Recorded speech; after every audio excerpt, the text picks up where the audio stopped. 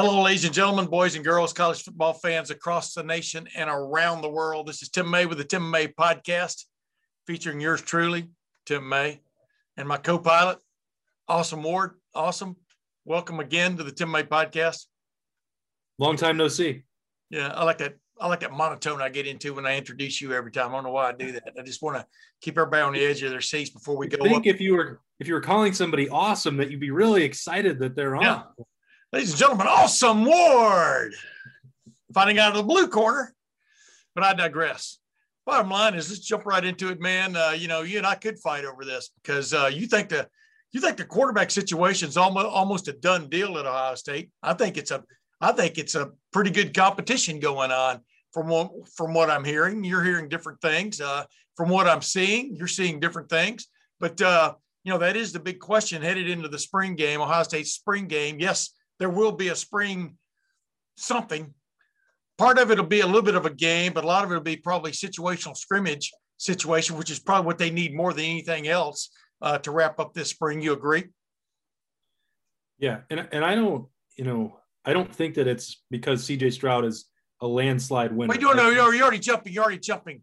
Okay, yes, there's going to be something on Saturday. Yeah, we don't know what the format is going to be. This is not a court of law. Yeah, I'm jumping to that in a second. I'm setting you up. Ladies and gentlemen. I didn't know which setup I was supposed to take. He already let the cat out of the bag. The cheetah out of the cage. Whatever. I mean, he does believe C.J. Stroud is the man to beat at the quarterback job. I'm not so sure that I disagree with you on that he's the man to beat.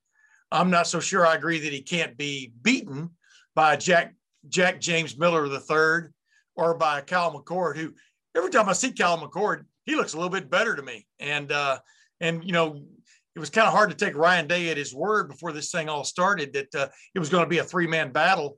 That's pretty much what he said, right? And in so many words, and I think it is. But yeah, I mean, if you looked at the way they line up and take reps, et cetera, C.J. Stroud has almost always been the first guy under center or in the shotgun every time we've gotten to watch him this spring, which wasn't very many times. But I will tell you, the last couple of weeks, we've gotten to see a pretty good bit of football. And I've enjoyed watching all three of those guys throw the ball.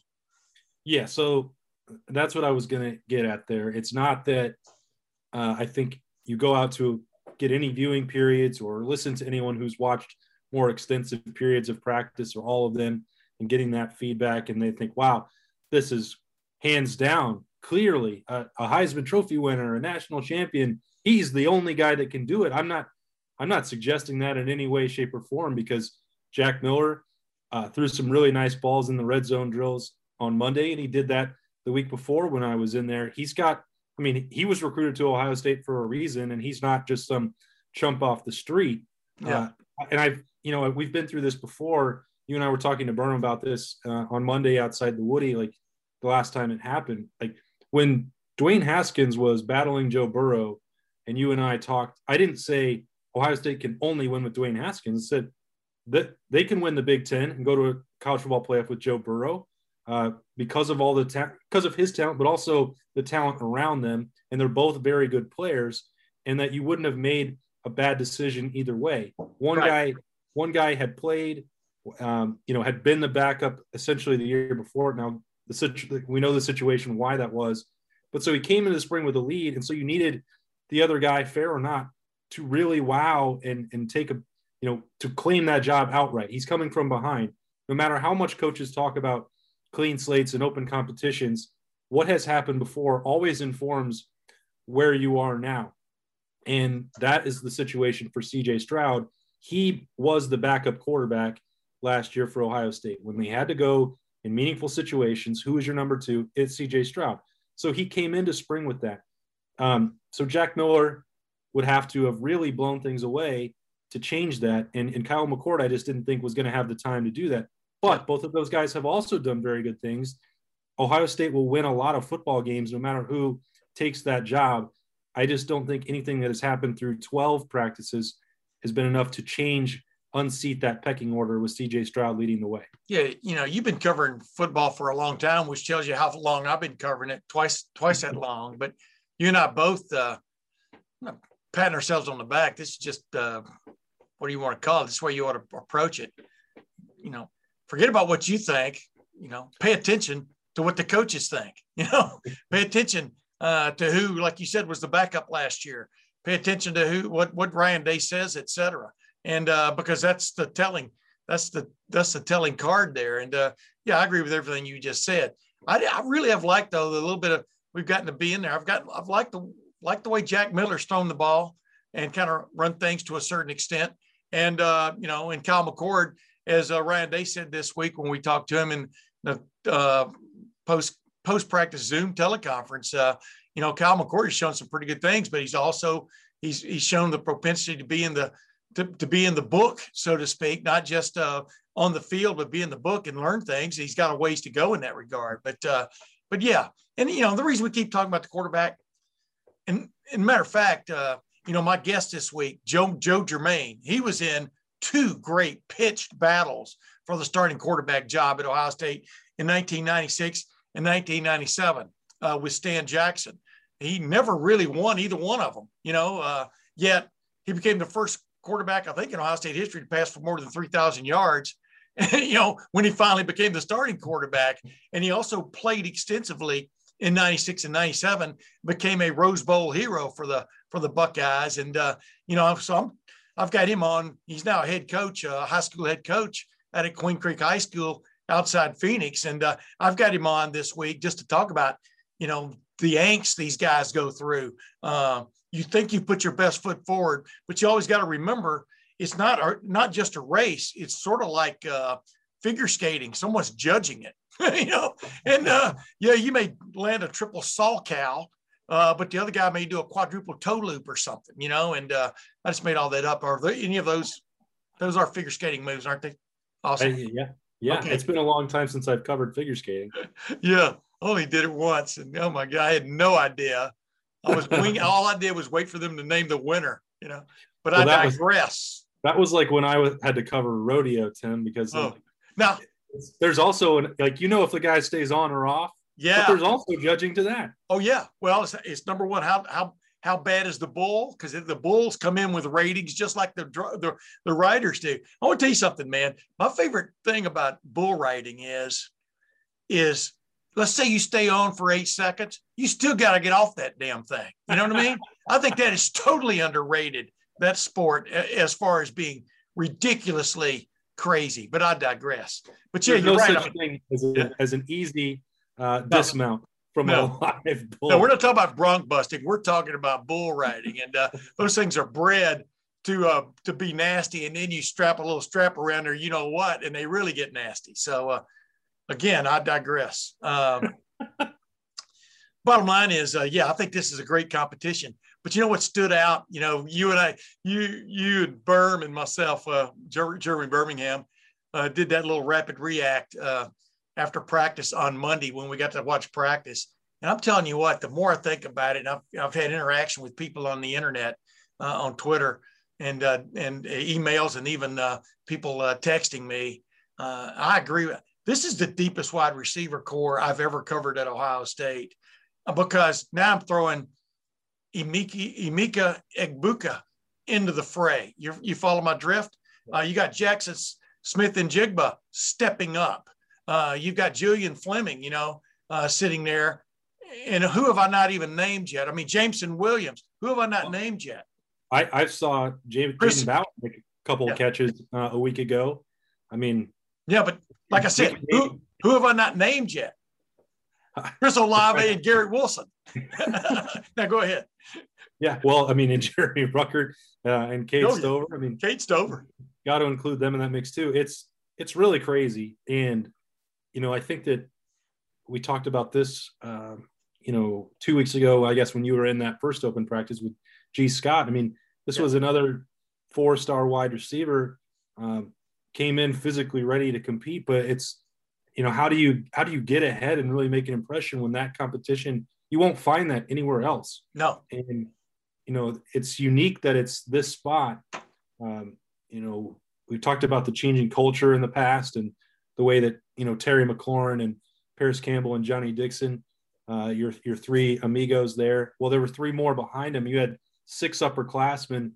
And I don't know that any of this is possible without them and Brian Hartline saying, look, all of these guys got developed, and all of them had a shot at the NFL. All of them got to touch the football.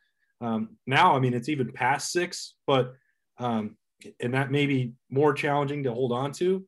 But it's so significant for whoever wins the quarterback job, because it's going to be much easier when you get to throw to wide open 5-star receivers all around you, best tight end maybe in the country, a bonus wide receiver sliding to tight end at times. Who knows how that's all going to work out. Yeah. But I don't think I've ever seen a room quite as loaded as this one.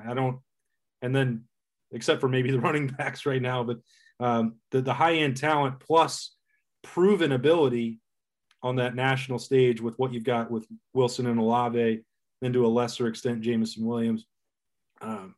I don't remember seeing anything quite like it. We touched last week on what we see some glaring questions on the defensive side of the ball as Ohio State heads into the final week of spring drills, something it didn't get to do a year ago. But I'm telling you what, on the offensive side, I was texting with my friend Graham Rahal, IndyCar driver, huge Ohio State fan. We were texting just today, and I'm not throwing this out as hyperbole. I mean, I've never seen as much depth on the offensive side of the ball as I'm seeing on this. That doesn't mean they're going to be the great, because it still has to click. But I'm talking about, like you just said, tight end. You're talking about running back. There are 4, 5, 6 running backs there that just catch your eye. But how's Travion Henderson not going to play? I mean, when you watch it, forget about everything else you know about him. Just watch his wiggle. He's got that wiggle, man.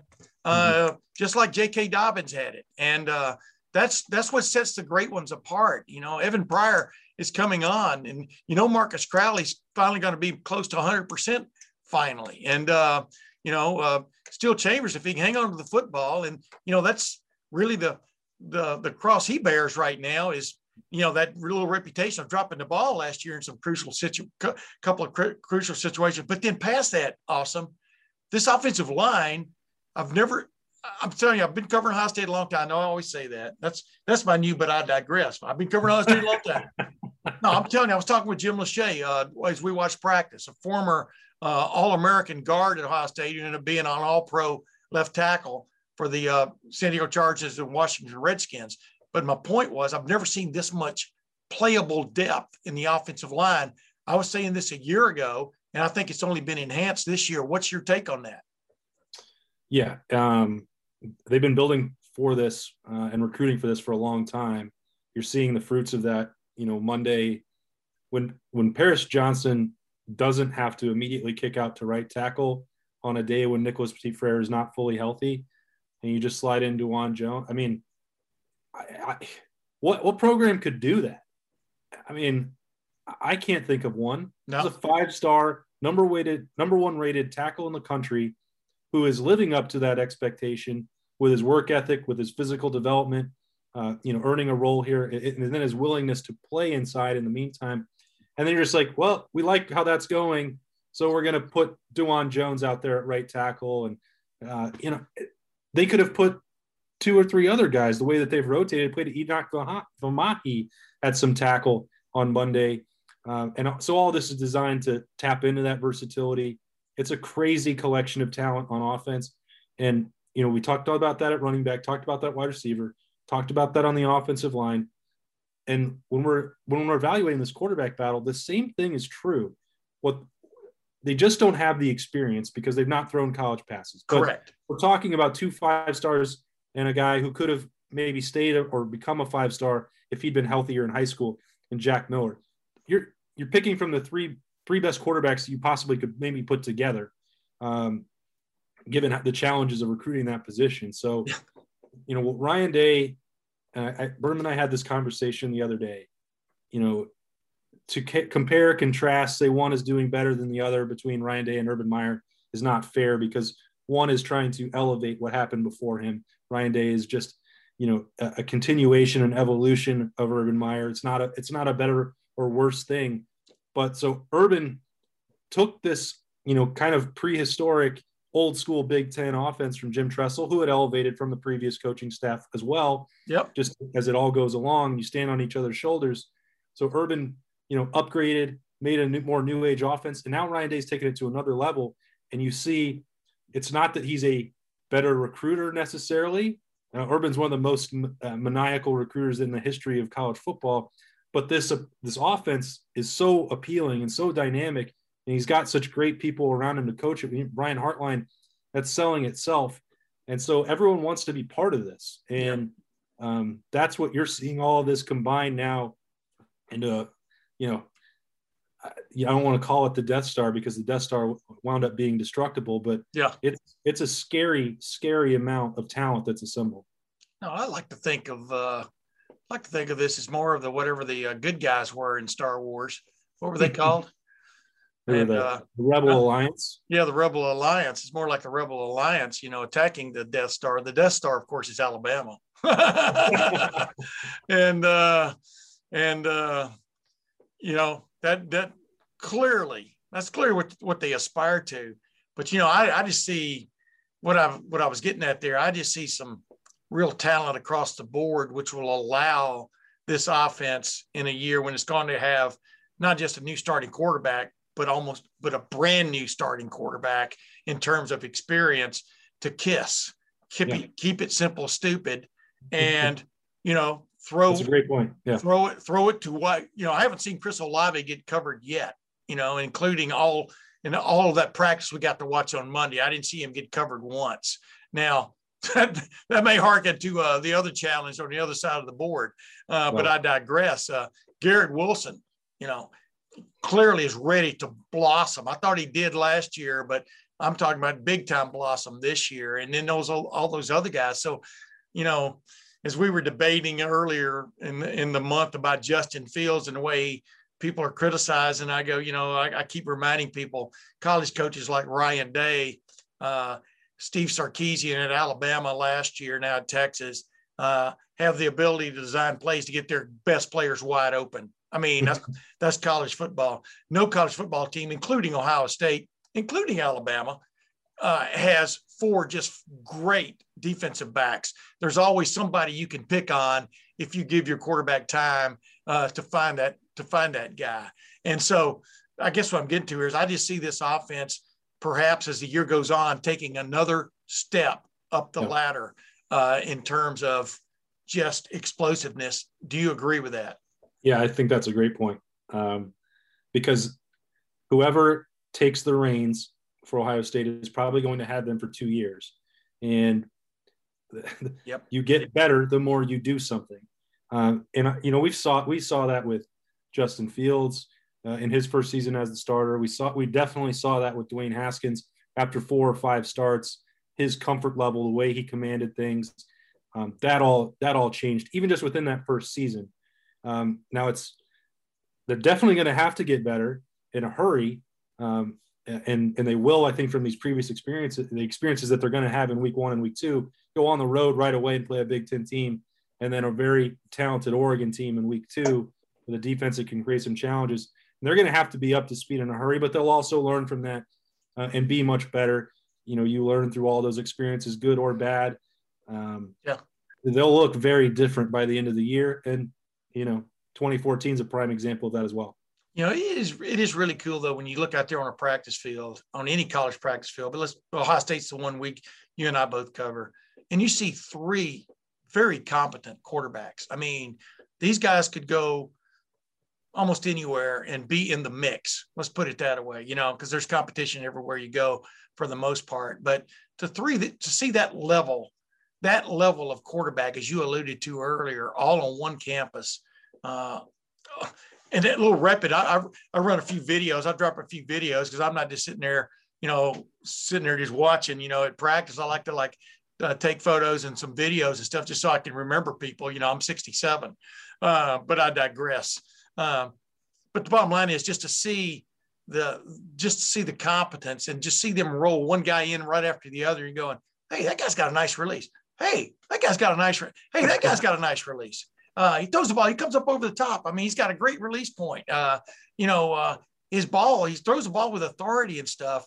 You and I both know we've seen times when Ohio State has not been in that regard. And of course, the flip side of that is 2014 when you lose your starting quarterback and you put JT Barrett in there and then you lose him at the end of the year, and you get Cardale Jones. That's about as Cinderella a quarterback story as you can see. But Cardale was not really competing earlier in that year. These are three guys going tooth and nail, right?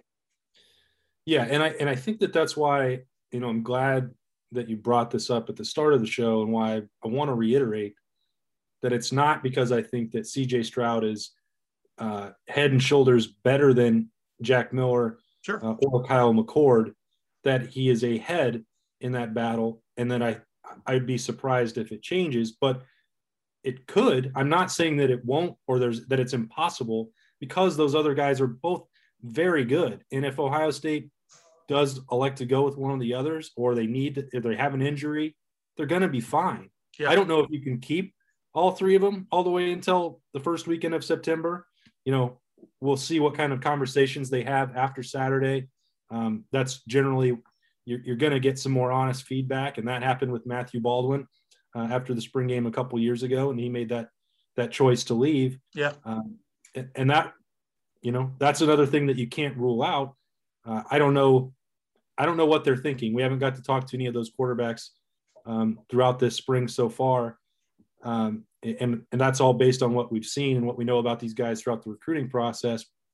We'll see exactly what transpires, but Ohio State is in a very fortunate position, as strong as you can be, with three quarterbacks who haven't thrown a pass at the Big Ten level. I mean, Ryan Day has earned his reputation, as opposed to maybe somebody else in this rivalry who had a rep for quarterback whispering.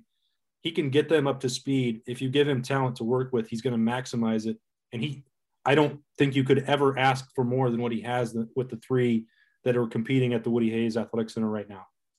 I agree with that. And he's been pretty consistent, though, about saying, or alluding to the fact that he expects us to go into fall camp. Right. Now you got to convince three guys he's going into fall camp with pretty much a horse race coming around, coming down the stretch. Tim, he may only have to convince one of them, though, right? Because Kyle McCord's here. Yeah, he's not going anywhere. Yeah, and then that CJ Stroud, if he's had this edge and he's been getting these reps, the conversation may just be with Jack Miller. Yeah. And I know that we don't ever like to speculate about transfers, because that is a player's business. It's not fair to them, their lives, their parents, their families, their whole deal. But in this situation, it couldn't be more obvious about who is probably going to have to decide what they want to do. Yeah. Right. Yeah. Does Jack believe that the competition is open to him? Does he view that as a realistic chance to potentially win it in August? Is he happy with the development he's getting? Those are three of the top things he's going to have to answer. And I'm not trying to be unfair to him or say that he couldn't do any of those things. But Matthew Baldwin, having known him and his family and the process that you have to go through, that's what you have to decide. And you have to be, it's tough. It's not fun, but that's what, April 18th, through May 31st, however you want to handle it, you have to decide that then, because once you get into it in August, there's no easy way out of that. Yeah. But I tell you what, man, I think it behooves a young man to at least stay 1 year when you're truly in the competition, and we've seen it, man. We've seen it glaring that a guy can go in at any second, and change his life is changed forever. And so, yeah, I think that's going to be interesting to see how that plays out. I appreciate you, Awesome, because that's quite the great segue into my conversation with my guest this week, Joe Germaine. I know Ohio State fans remember him for all kinds of things. Is, like I said, throwing the winning touchdown pass in the last minute against Arizona State to David Boston in that Rose Bowl after the 1996 season. He came off the bench. He came off the bench every game that year except one. He started the Michigan game. When they finally figured out, hey, maybe he's the guy, and they only scored 9 points. I'll bring all that up to him, of course, in our conversation. But then, he was in competition the next year for that starting quarterback job with Stan Jackson again. And even though he was the hero of the end of the Rose Bowl, Stan Jackson remained the starter, the next year. So Joe Germaine basically had to wait 2 years to be the starter, and then he lit it up. He was even lighting it up against Michigan State in '98 until it's like the whole team kind of took a siesta and then tried to come back and didn't get it done. A loss to Nick Saban's Michigan State, which kept Ohio State from playing in the first BCS national championship game. There was an argument they should have been in it anyway. But the bottom line was, they ended up going to the Sugar Bowl and beating Texas A&M. But I digress. The bottom line is, Joe Germaine, soft-spoken, polite, great young man. He kept his tongue then. He pretty much keeps his tongue for the most part in his conversation. But you can tell just from what he says that that was tough times when he thought he was at least as competent to be the starting quarterback as Stan Jackson was. And it leads back to what we were just talking about. You only get so many years to play your college football. And if you have to sit behind a guy, that's one thing. The great thing for Joe Germaine was he got to share time with Stan Jackson. And even you as a pup growing up in Wyoming, you remember that, don't you? Well, yeah. And I, have a wife who grew up in Columbus and has been following that program for an entire life. And Joe Germaine and that Rose Bowl, I've heard stories about that from as long as I've known her. So yeah, that one sticks in her mind. I'm sure that this will be another episode of the Tim May podcast that she enjoys, because she talks about that game, as one of the formative experiences of her fandom of the Buckeyes. Yeah, when Arizona State finally got called for pass interference, which they were doing all game, it changed lives. That game changed lives. Hey, but without any more digression, here's my conversation with Joe Germaine. As promised, ladies and gentlemen, the first time on the Tim May podcast, but by far not the first time I ever talked to this young man, Joe Germaine. Joe Germaine, welcome to the Tim May podcast. Well, what an honor. It's been a long time since we last talked, Tim, and I'm thrilled to be with you. Yeah, say what an honor, but we don't give out door prizes or anything, man. You'll have to wait on that Rolex. You'll have to get that somewhere else. Yeah, but that's fine.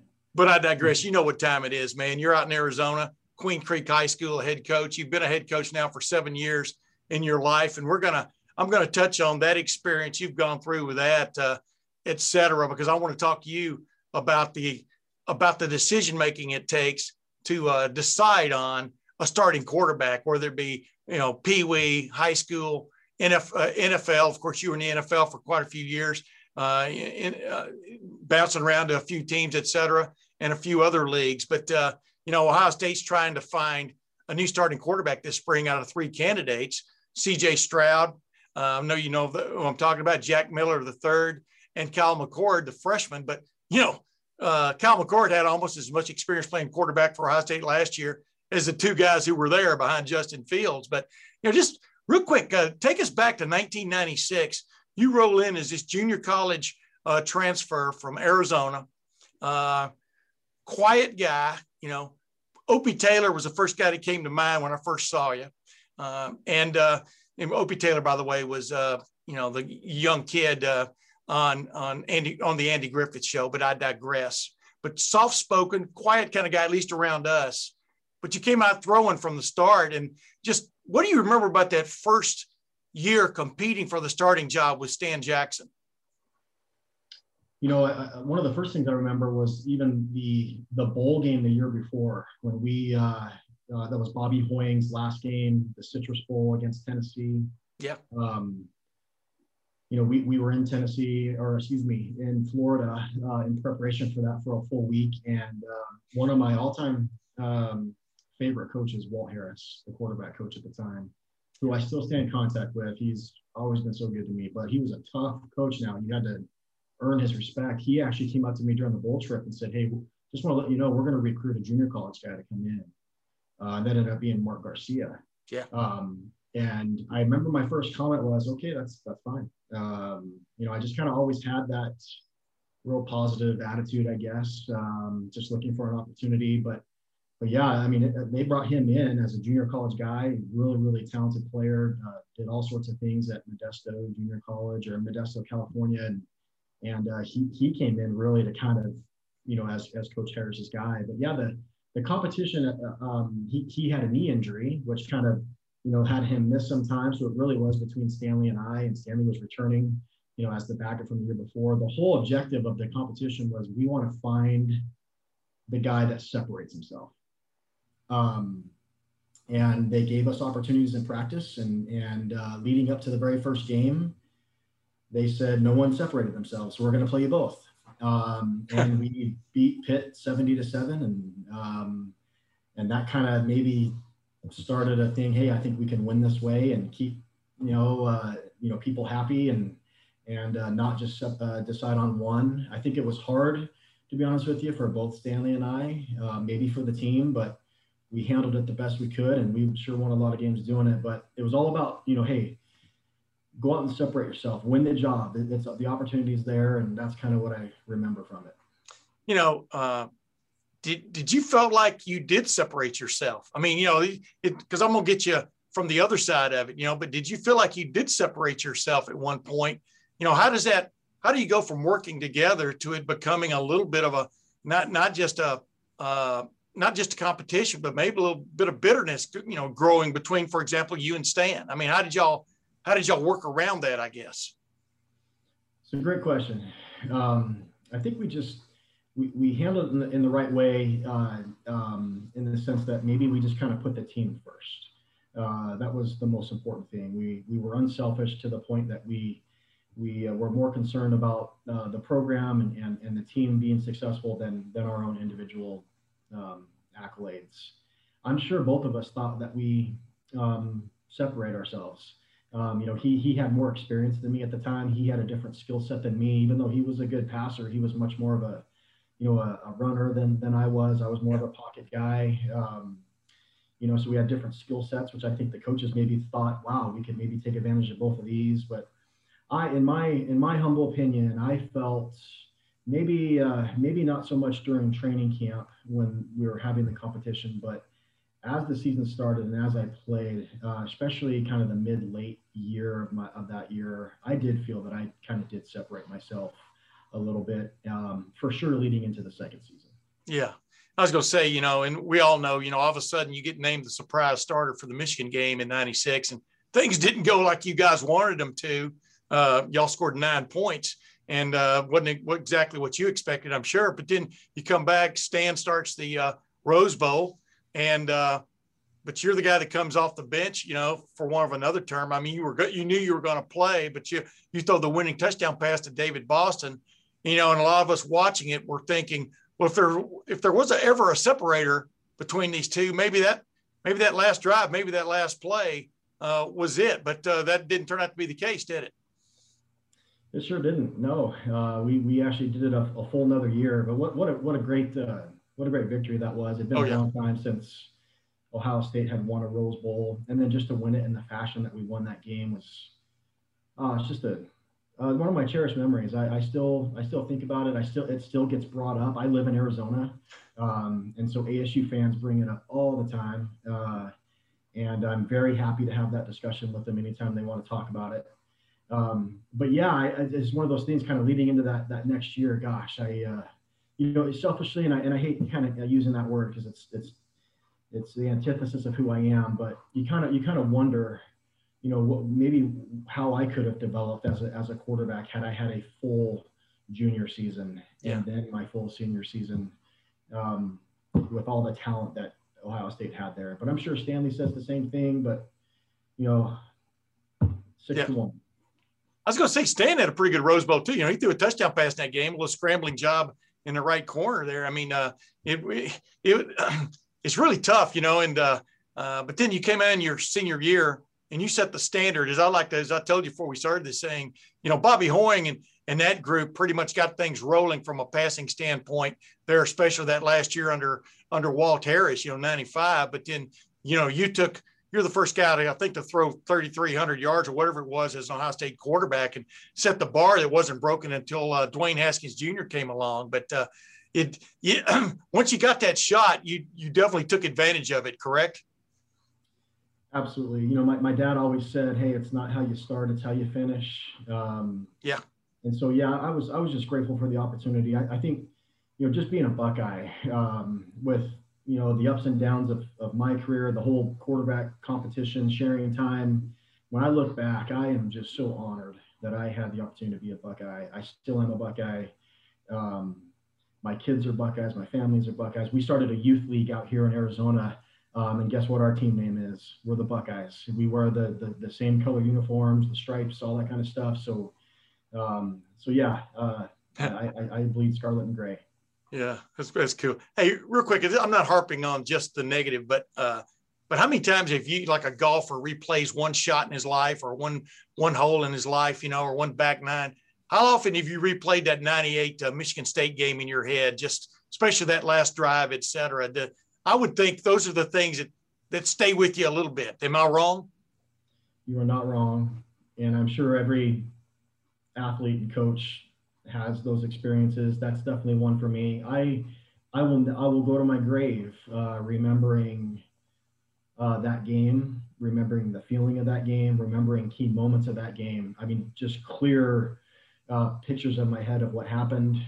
And I have, some of those things from my short coaching career right now, those games that just, I will never forget, where you have a poor taste in your mouth.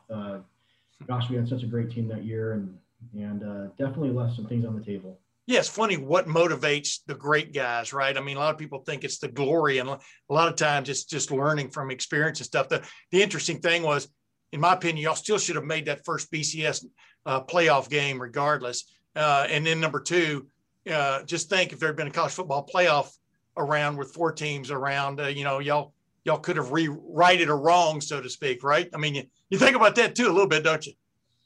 For sure. I think, just kind of, using memories at this point, bringing this up, you were almost at that time, you were punished if you lost later in the year. Yeah. Teams, I think, Florida lost the year before early, and they were able to kind of rebound and win a national title. I can't remember if Florida State or Tennessee had a loss that year. Maybe they ran the table. Yeah. But yeah, we were definitely punished because we lost that, our 8th or 9th game of the season, and just wasn't able to rebound from it.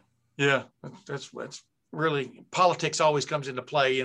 Politics, the reason I bring it up is because, polls or politics. That's where that term comes from. But I digress.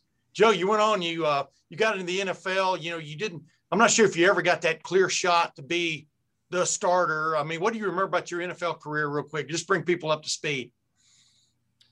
I fulfilled a dream of mine to be able to make it to the NFL. I realize that doesn't happen very often. And it really kind of comes from, the opportunity that John Cooper gave me to be a Buckeye, to allow me to kind of fulfill that dream. And all the teammates I had and coaches that I had along the way to help me get there. So I'm very grateful for that. As a competitor, I'm also very disappointed, to be honest with you, in my NFL career. I'm grateful in a lot of ways, but man, wish I could have had more opportunities and kind of felt I maybe should have. But I got drafted to the Rams. At that time, they were the losingest team of the decade, and that year they won the Super Bowl. We won the Super Bowl, so to be a part of a team like that with Hall of Famers like Orlando Pace is awesome to be on his team again. One of the all-time greats in college and NFL. But then I played behind Kurt Warner and Trent Green, who were still guys that I'm able to talk to today, and just great players. And you sit behind an NFL MVP, Super Bowl MVP. It's kind of tough to get some playing time sometimes. But man, I sure wish I could have done a lot better. I feel disappointed at the same time. Yeah, but you were in the Arena League too, right? For a while, I think you threw for 14,000 yards or something like that in the Arena League. I mean, when you get right down to it, when you catch a snap and you're looking downfield, I know it does matter, but you're still getting to throw a ball, right? I mean, and get completions. Did that satiate it a little bit? You know what? I was using the Arena League at the time to try to get some experience. I didn't really play much. I think I had 16 attempts in my NFL career. And, yeah. Threw a touchdown pass to Torrey Holt against the Eagles, which was great. Also threw a couple picks in that game too. But Sooner or later you get kind of expensive as a guy that doesn't have an experience. And I got released and was using the arena league to try to get back into the league. That didn't work out for me. But at the same time, I fell in love with the arena game. It was, a chance, like you said, just to go out and compete and still play. And man, what a fun game it was. Really, really different. A lot of changes for me to make on trying to just understand the different types of throws to make. But throwing for 100 touchdowns in a season, almost 6,000 yards. I mean, that's, you don't see that in the outdoor game very much. So very different and a lot of fun. Yeah, I was gonna say, man, it's like old days of Pee Wee football, right? When you had maybe your best buddy was the split end, and you guys just could connect and stuff. I mean, I would still think that's a great feeling. Hey, you move into coaching, man. What just compelled you to move into the coaching ranks? And I always thought you had that in you because just the way you approach the game, I would look at you sometimes, I'd watch you studying what's going on, and that was back when you used to go into practice and things. And I'll never forget after practices. Remember, I used to hang out at the Woody Hayes Athletic Center because we weren't run out of there like we were varmints or something. And, I ran into you several times throwing late at night or, with the lights on in there, throwing the targets, the trash cans and stuff. And you loved the game, right? I mean, more than anything else, but did you want to find a way to stay in it? Well, just explain that. Yeah, I think you took the words out of my mouth, Tim. I love the game of football. I have a passion for the game. I was one of those guys that I loved meetings. I loved practice. I didn't like Dave Kennedy's conditioning in the summer. I didn't like that part of it too much. Coach Langworthy and those guys, they got the best of me a few times. But yeah, I just had a real passion for the game. I loved learning systems. I felt that I could pick things up pretty well and had a good kind of, maybe mind for the offensive side of the game and just understanding concepts. And then I got an opportunity when my in between an arena season, because they play kind of in the off season, and so we had summers and the fall off. To be a quarterback coach at a local high school here in Arizona, and I had never coached before, and did that, and gosh, I just fell in love with that age group, and a couple of years later applied to become a head coach and got that job, and been doing it ever since. And I just love it. I love the young men that I get the opportunity to be around and coach and teach. But sometimes I always wonder, man, I wonder if I should have gotten into coaching earlier, maybe at the collegiate level or something else. And so I always kind of play those games in my head too. Hey, there's still plenty of time for that, man. I don't know if you've noticed Bruce Arians, Joe, let's get right down to it. When you become a head coach, first you worked with quarterbacks, like you said, when you first got into it. I would think you had some input into who the starter was. But when you become a head coach, that's the one, at least the coaches I've ever been around, that is the one decision they clearly make on their own based on input, et cetera. A lot of times in high school, you've got that one great player and everybody else is, you're hoping to ride his coattails to a certain extent, right? But when you have had to make those decisions about a starting quarterback, what do you now lean on? Because number one, you want an outstanding player there. You want a trustworthy player there, but at the same time, there are feelings that are involved because you may have to go back to that backup quarterback to win a game. You know what I mean? I don't know if you were the backup quarterback in '96, you were the other quarterback and you win the Rose Bowl. But I mean, how have you learned to play that, I guess? How tough was that to learn to play that part of the job? It is tough, and especially at the quarterback position. I mean, there's one guy that can play. If you're a receiver, you can be one of five guys in this game, to be able to get a lot of playing time. And running backs, I think, the shelf life of running backs is kind of being saved a little bit because they're using more than one running back, so they kind of keep more tread on the tire. Their careers are getting extended, which I think is a great thing. But quarterback, there's one guy that plays, and it's tough. You know what? In my humble opinion, and the way that I've always gone about it, and then I know that I'm just a high school coach, but you know what? Competition is a healthy thing, and I think letting the players play it out and letting them know that they're all going to get their opportunities, and based on their performance, we're going to pick the guy that we feel is the best guy to lead our team. And like you said, you brought up some really good points, Tim. It's much more than just physical ability. There's chemistry, and to move a team up and down the field, to get first downs, to score, to win games. It's a lot more than just arm talent to be able to do that. So there's a lot of things that go into play. But I think letting that quarterback room know that, hey, every one of you guys, if you want this job, you go get it. We're going to give you opportunities to do so, and the best man will win. And if that guy that after the end of that competition is slotted as a backup, he knows in his heart of hearts that he had every opportunity to do that, and it's up to him now to kind of improve and get better and be ready if an opportunity arises. Yeah, it's funny. I just had this flashback while you're talking there. I remember Lufkin High School, where I went to school in Lufkin, Texas, and up through my senior year, and I think the next year, Lufkin ran out of the I formation, or split backs, but the I formation. And all of a sudden, a new coach came in and put in the wishbone. You know where I'm going with that, right? Yeah. Not the same quarterback skill sets. Yeah, for sure. Well, unless you just got a superstar quarterback. Michael Vick, I think, could have run any kind of offense. But Sure. But my point is, how much you try to keep prejudice out of it from the standpoint of, in your mind, what you see as the prototype quarterback and what you have on hand. And, hey, maybe this guy doesn't throw the ball quite as well as that guy, but this guy takes the team down the field and scores touchdowns. But number two, how do you allow yourself to find out whether that guy can do that without staying fixated on that first prototype dude? Sure. I think so many coaches fall into that. You get this guy that Jamarcus Russell kind of popped in my head. Yeah. Gosh, you watch this guy throw and you're just infatuated. You start thinking as a coach, man, what could we do with this guy? Yeah. Because every coach has all these, wonderful plays and concepts and designs and coverage beaters and all this stuff. And man, we could do this.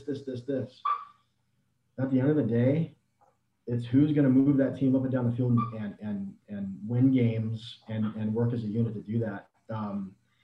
So I think it's really important to coaches to kind of not, get infatuated with that eye candy. And I think any coach, really, the coaches that I've learned from, and I've tried to take the approach is, you kind of structure your system, your offense to fit your talent level. So it might be different from one year to year. We have a quarterback at our school at Queen Creek who is committed to USC. He's extremely talented. He's going to go to the Elite 11 finals this year. Yeah. In LA, and he's one of the elite quarterbacks in the country. And so there's certain things that we can kind of do with him that, maybe a couple of years ago, we had to kind of do some things different, maybe some more RPO things, so that's kind of up to the coach to kind of fit the scheme to the talent level with what you have. And, but I think that healthy competition is the right way to go. Yeah. I was going to say, you're blessed if you get one player like that. If you got two or three, like Ohio State's sitting there with right now, guys, 4 and 5 star, high 5-star guys, they've all got the ability in one form or fashion, right? I mean, do you think Ohio State can get enough practices, enough live go to, I'm not trying to get you to forecast anything, to get a true read on a guy? Do you think like Ryan Day has indicated, it may go into the season before they finally put a final stamp on one of those dudes? Yeah, well, Coach Day is, from the outside looking in, I mean, he's one of the best there is. And I think he's always going to have a guy back there behind center that's going to play at a high level. And I think he is one of the experts in play calling that will, put his guys in position to be successful. Yeah. So I think that's an attraction for, kids around the country to want to go to a place like Ohio State that's going to, be able to, be in a system with the best athletes in the country around you, and a system that's quarterback friendly. I mean, that's pretty fun to be a part of. I was going to say, as an alum, are you kind of proud of what you've seen, especially offensively, from this group in the last several years? I mean, the Urban Meyer, even under Jim Tressel, there was great offense play. Troy Smith won the Heisman Trophy, for goodness sakes. But is it kind of bragging rights a little bit for you to watch Ohio State play on Saturdays with this ridiculous offense they put on the field?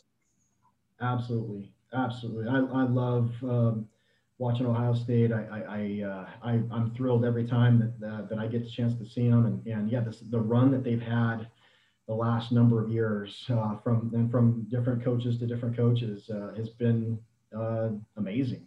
So I don't see that stopping anytime soon either. I think they've got a great system. The recruiting process that they have, they're getting one thing I learned not being in that side of things at the college level is just, that's the lifeblood of a program, and they do it as well or better than anybody. So I don't see it stopping anytime soon. Hey, with that said, didn't you guys scrimmage Saguaro a couple of years ago? Did you see Denzel Burke, the defensive back that they've got? I don't know. Maybe I'm pulling something right out of my head here, but do you remember watching him, or do you remember much about him? Yeah. So we used to play Saguaro, and in Arizona, Saguaro High School is one of the elite programs. Yeah.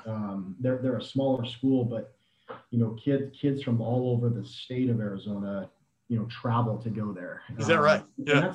It's kind of, the playing field is starting to level out a little bit more now, but they've done it at the highest level in Arizona as much as anybody. So yeah, he's one of the few athletes that they've really produced. They got NFL guys that are playing right now. They have 3 Saguaro players that play for the Cardinals.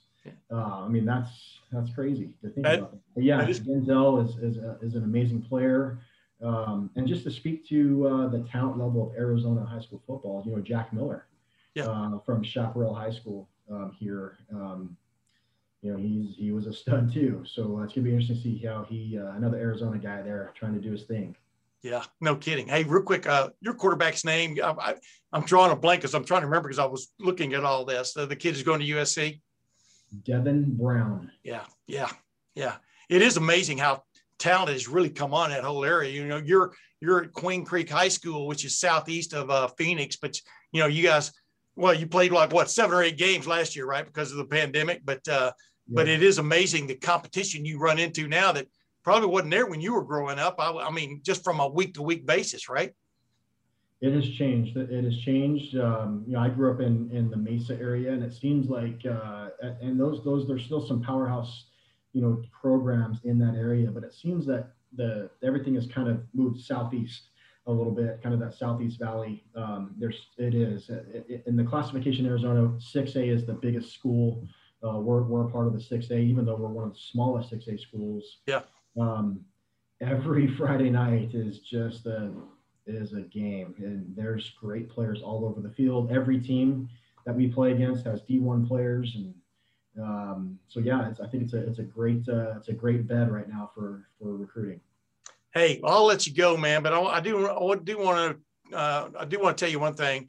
Getting to know your mom and dad way back when they came east, and they were hell bent to make sure, number one, their kid was taken care of. And number 2, they were just so interested. I'm sure that's, as you look back on that, that's one of those special times of your life, I would think, to know that you had parents like that, right? Thank you for bringing that up. That means a lot to me. My mom and dad are both passed. Right. One of the most cherished memories that I had as a Buckeye was my last home game against Michigan in the Horseshoe, and the tunnel of pride with all the former players, alumni there being introduced, being able to run down through that tunnel, and then at the end of that to see my mom and dad standing there. I get goosebumps thinking about it, and I can just remember the look in my dad's eye, just of being on the field and looking around and kind of seeing that environment, and he was overwhelmed because of that. So, man, I'll just always be grateful that we could be a part of that, and that they could be a part of that. And it was a family dream realized for all of us. I'm surprised you could spot your mom and dad. I don't know what made them stick out from everybody else. Oh yes, it was the cowboy hat your dad wore, right? Yeah, the cowboy hat. Yep. Easy to pick them out. That's your right. Dad, man. 97 season, y'all played Florida State in that Sugar Bowl, that probably forgettable Sugar Bowl, and Andre Wadsworth kept coming over the top and attacking you like there was no tomorrow. And as the legend went, your dad wanted to go down and pick a fight with Tyson Walter, the left tackle at Ohio State, because somebody's got to protect my son. But that's one of those great little anecdotes. Hey, last thing, as you look at your career, I mean, right now, do you aspire to be anywhere other than high school right now, or are you just taking it one step at a time?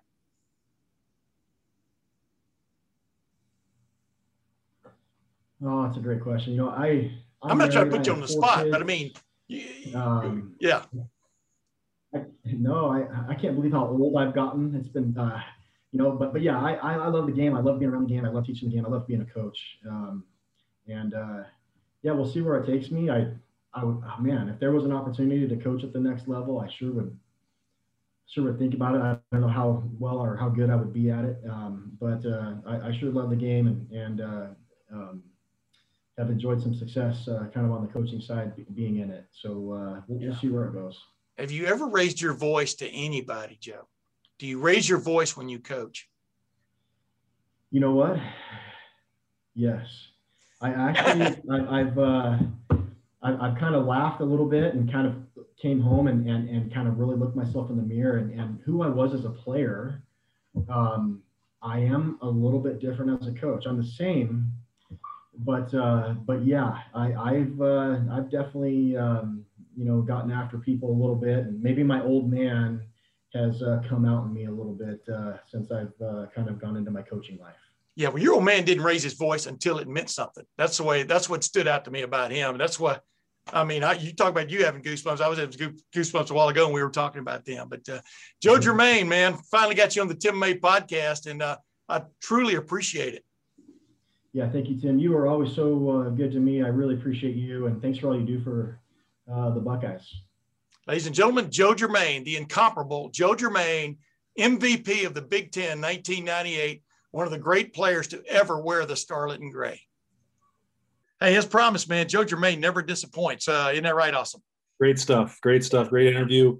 It's really cool to get insight from those quarterbacks who lived those battles and the controversy and the spotlight that comes with playing for the Buckeyes. You know, I've been fortunate enough that, have that good relationship with Cardale Jones, and he's talked about that on, a number of shows with us. It's, none of us can truly understand it, even if we covered it and we've got a good appreciation for the difficulty. They're living with something different that few people can experience. It's why that quarterback fraternity at Ohio State is so special. But this is what's cool about Joe Germaine. He's a head coach now. He's been head coach now for 7 years. Now he's the guy that has to tell this guy, you're number one and you're number two, and maybe give them a reason, maybe not. Sometimes they don't give you a reason. They just go, gut feel, you're the guy.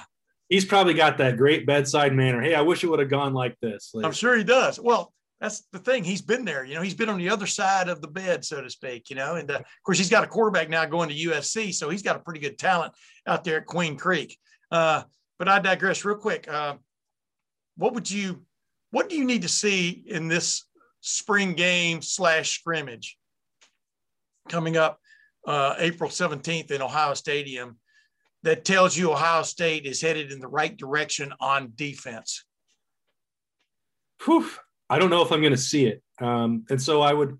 That's the story I'm writing this week, but appreciate you setting it up like that. Yeah. So I would rather issue a warning. The secondary is not going to look like it's full strength, 100% fixed. So if you're someone who is, thinks that I have been wrong about all the context and why the pass defense may have struggled and the roster, if you're tired of me saying that, well, I mean, I don't know what to tell you. Saturday will not look like it has been fixed. Sevyn Banks and Cameron Brown are not going to play. Court Williams will not be full go. We've seen younger guys, Tyreek Johnson out there at corner. He's not a young guy, but someone who's not played a lot. Cameron Martinez, Ryan Watts. Hey, I think those guys can be really good players. And Lathan Ransom and Josh Proctor are going to make some plays too. But for the most part, you're not going to see the BIA unit. You're not going to see the actual starters out there. We don't even know exactly how the rosters will be divvied up, but that will make it even more difficult. Ohio State is shorthanded at defensive back. Normally we would sit here and say, oh, the running game doesn't matter for the spring game, and it won't. You know, they won't run that much. You're not going to learn that much about the defensive line and linebackers, in my opinion. And if you want to evaluate the corners and the safeties on Saturday, I'm just telling you, it probably won't be very fun. Yeah, you know, it's funny what you think you're going to see, but then what you end up seeing could be a different thing. But you're exactly right. For connoisseurs of just shut down defensive play, no, this isn't your. I don't think this is going to be your game. You never know. That could be. You know, we saw a couple of picks at practice earlier this week. Tip balls, man, can go places. And but if you're a connoisseur, our guy Josh Proctor, he's gotta. Yeah, but he's got to be like a Akeem Olajuwon or something back there, man. He's got to be everywhere at once. But this is the thing. You got three quarterbacks trying to show they should be the starter. They all want to, and the way you do that, let's face it, is by throwing the ball and being good, making good decisions. But you can take Chris Olave and Garrett Wilson out of the starting lineup, you know, and you still got these 4- and 5-star receivers that these guys are going to be throwing to against, you know, straight up a suspect defensive secondary at the moment. So I would think if you're a connoisseur of the thrown ball and the pass and catch, this is your spring game and your spring scrimmage. What do you think about that? Yeah. I mean, I think that there will be more for people to feel good about watching those young quarterbacks. It might reassure they've got talent. They're, you know, if they're not able to, like, they should have every advantage in this game. And typically that's the way it works for most offenses. You should be able to have some more success in a spring game setting. It's designed for it to work that way. Yeah. And they should. So maybe if they really struggle and the timing is off, then everyone leaves and feel terrible about everything for the Buckeyes. But I have a spoiler, and that's that this team is really good. And no matter what happens on Saturday, it's not going to say that much about it. It's not going to change it one way or the other. It would be really cool to, you know, I'd throw one more in there. I'm not sure if Legend Cavazos is going to get like full opportunities to run around. Yeah. It depends on how much contact they want to do. A lot of these guys are they're limited. They're recovering. They had a few injuries, not serious. I think by June and July, Ohio State will have everybody at once. Everybody available to go play in that secondary. And then August gets really more interesting for those scrimmages. But this won't be that because they're not going to be that much stock put into it. And Ohio State is simply not fully healthy. Yeah. But you know what, if all three quarterback contestants have black shirts on and the tap sack is on, you know, Tyreek Smith and Zach Harrison have had pretty good springs is what we're hearing. And, you know, there's a heck of a lot of difference from reaching over a tackle and tapping the guy. And well, we've seen that before too, Tim. Right? We've like 8 sack scrimmages, and so that could balance the book, so to speak. But you're right. That's exactly what I'm looking for is an offensive heyday, and that's what people pay to come see. But I hope people keep in mind we're talking about practice. You know, practice, man. This is going to be an enhanced practice. I mean, Ryan Day even alluded to that when I asked him about it this week. And that's really the way you got to go anymore. You can't have a fully blown game anymore because you just delineated many of the physical ailments they're dealing with on the defensive side of the ball. You don't want more coming out of a game like this, right? You definitely don't. Ladies and gentlemen, that's Awesome Ward. I'm Tim May. This has been another Tim May podcast. I think this may be my podcast. I lose track, but this may have been my podcast number 99. So we'll have to do something special next week. Maybe I'll do my whole podcast in Spanish next week or French. Got to get on that French. Vern will have to be your guest then. Exactly. Yeah. Nicholas Petit Frere. And Javante Jean-Baptiste. Oh my goodness. That'd be great. Just those two and me. But until then, ladies and gentlemen, this is Tim May. We'll see you then.